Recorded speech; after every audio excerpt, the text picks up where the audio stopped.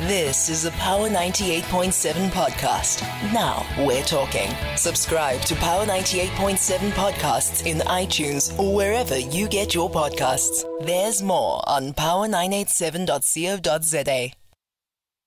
Okay, this is the Power Breakfast on Power 98.7. So, the big day has now arrived. South Africa hosts the summit, or the 15th summit of BRICS nations, and others that have been invited, other nations from the global south that have been invited this week and who are seeking what they say is a balance of dominance of the world order while dealing with their own internal divisions.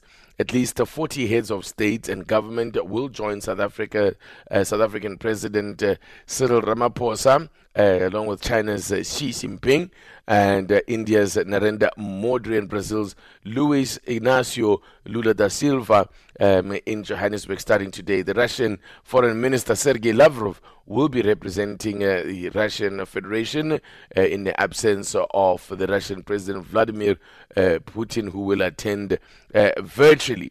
Well, the summit of heads of state and government will mainly discuss the current geopolitical economic challenges facing the countries. Let's hear now, though, from the ANC's First Deputy Secretary General, that is Nomvula Mokonyane, who joins us on the line. Ms. Mokonyane, good morning to you, and thank you so much for joining us.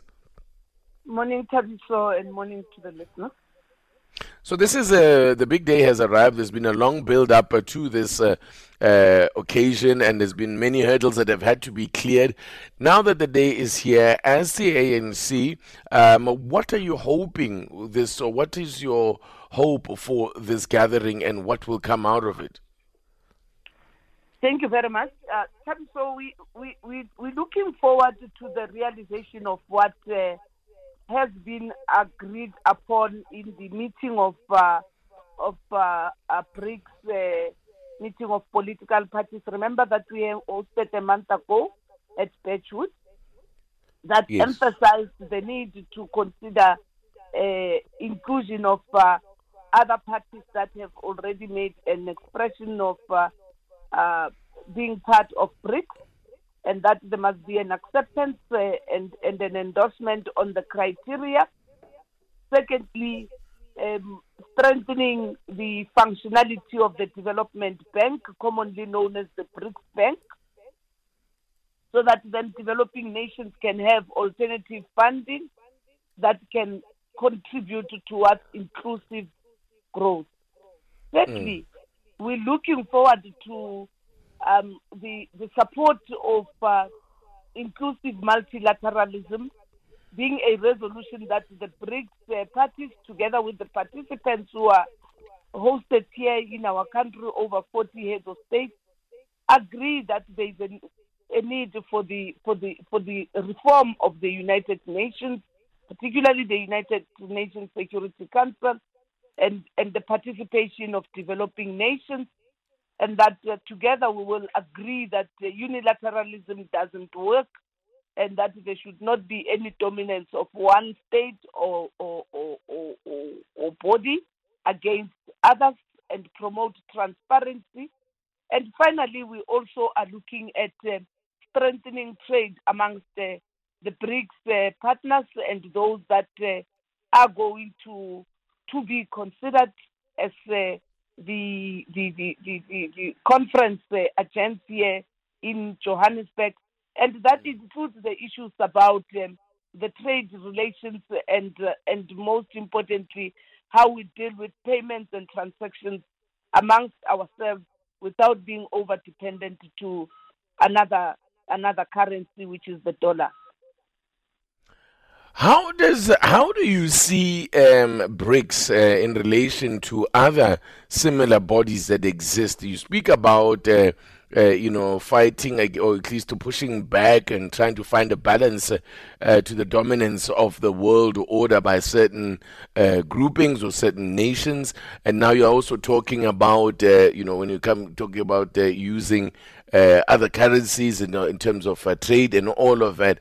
How then do you see the relation that should exist between BRICS and other nations?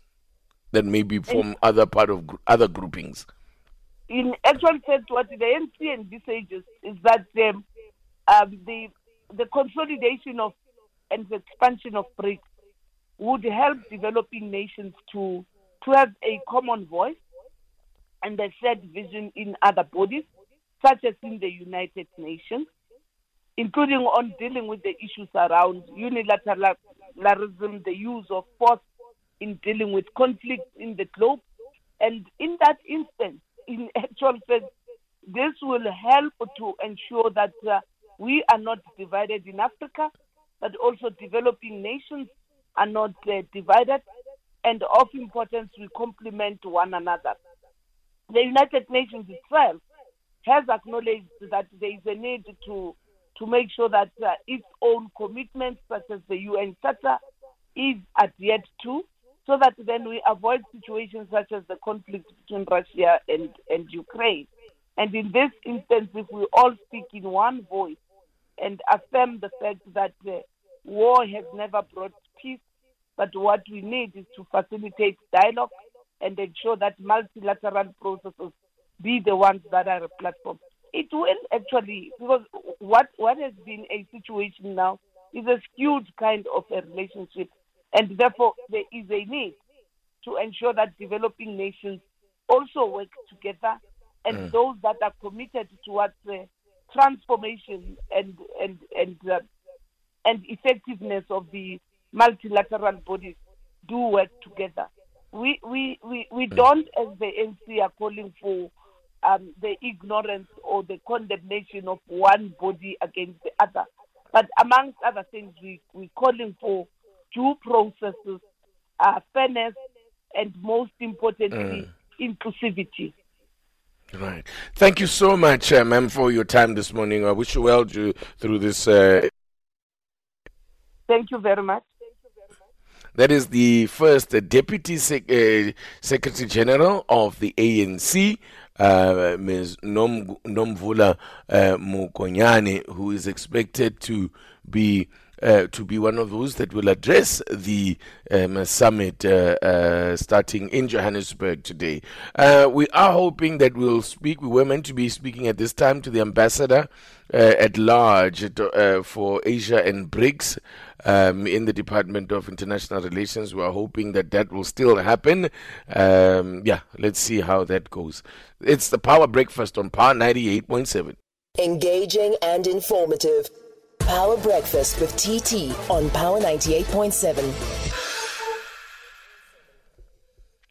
It's the Power Breakfast on Power 98.7. Good morning to you. So a little earlier, we were speaking to the ANC's first Deputy Secretary General, Nomvula Mokonyane, about the participation, about the BRICS Summit, the 15th BRICS Summit, which gets underway in Johannesburg today. And she was talking about, from their point of view, the party's outlook on how, on what this summit should deliberate on. Well, I'm pleased to say that we now have the Ambassador at Large for Asia and BRICS in the Department of International Relations and Cooperation, Dr. Anil Suklal, joining us on the line. Good morning to you, Dr. Suklal, and thank you so much for your time. Good morning, Tabisa. Thank you for having me. Let me get from your point of view then. It sounds a lot of has been said about the number of delegates that have been invited and that have expressed interest. I think a figure of 20 plus nations that have been mentioned as expressing an interest in joining with the BRICS grouping. How much of an item of discussion will this be in this upcoming summit? Well, expansion is part of the discussion of our leaders at the summit. You'll recall that last year, under China's presidency of BRICS, leaders took a decision to start discussions on expansion, and they asked the Sherpas to start looking at developing guiding principles, standard and criteria, and procedure for expansion. And since January, when South Africa took over the chairship of BRICS, we have had several meetings to finalize our inputs on this. We are more or less complete with our recommendations. Our foreign ministers will meet later today to consider the recommendations, and they will then make further recommendations from their side on expansion to our leaders. And as you know, the summit starts today with the business forum, but later this evening, President Ramaphosa will host the BRICS leaders at a leaders retreat, and the issue of expansion will also be on the agenda. So it's very much part of the discussions, and it's expected that this BRICS summit will take a decision around expansion and make a pronouncement on it. You know, when the president spoke the other day, was it on Sunday, when you were speaking about, outlining government policy, particularly international relations or policy, was at pains to suggest, to point out that this is not, or BRICS in its current formulation is not something that is anti-West. It's not an anti-West grouping or against the G7 or other multilateral groupings. And how should we be viewing BRICS and what the BRICS seeks to do? The president was very correct. That is the position not just of South Africa, but of the BRICS family as a whole. When you look at the formation of BRICS came together some 15 years ago in a formal format as a grouping concentrated on, firstly, looking at deepening interaction between the five of us, but more importantly, having a collective voice on the international stage in terms of issues pertaining to the Global South. Because unlike the G7, which brings together the leading countries of the Global North, your advanced economies, the Global South does not have an apex body that articulates the views of the Global South and champions it on the international front, looking for global reform at all levels, the multilateral institutions, the United Nations, our Bretton Woods institution, the World Trade Organization, to ensure that it's more inclusive, it's more equitable, and that the voice of the South is heard. You must appreciate the fact that 85% of the global population is made up of countries and people of the Global South. The Global North only consists of 15% of the global population. And yet, countries of the Global South, including the African continent, we remain on the margins. We are still the outliers in terms of major global decision-making, in terms of representation in major global bodies. I mean, you still have the Bretton Woods institution.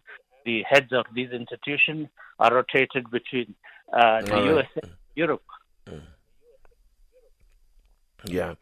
We're going to have to leave it there, Dr. Suklal, but thank you so much for coming on. I hope we will be able to interact with you as the summit unfolds, or perhaps even at the conclusion thereof. Thank you very much for your time. Thank you for having me. You've been listening to a Power 98.7 podcast. For more podcasts, visit power987.co.za or subscribe wherever you get your podcasts.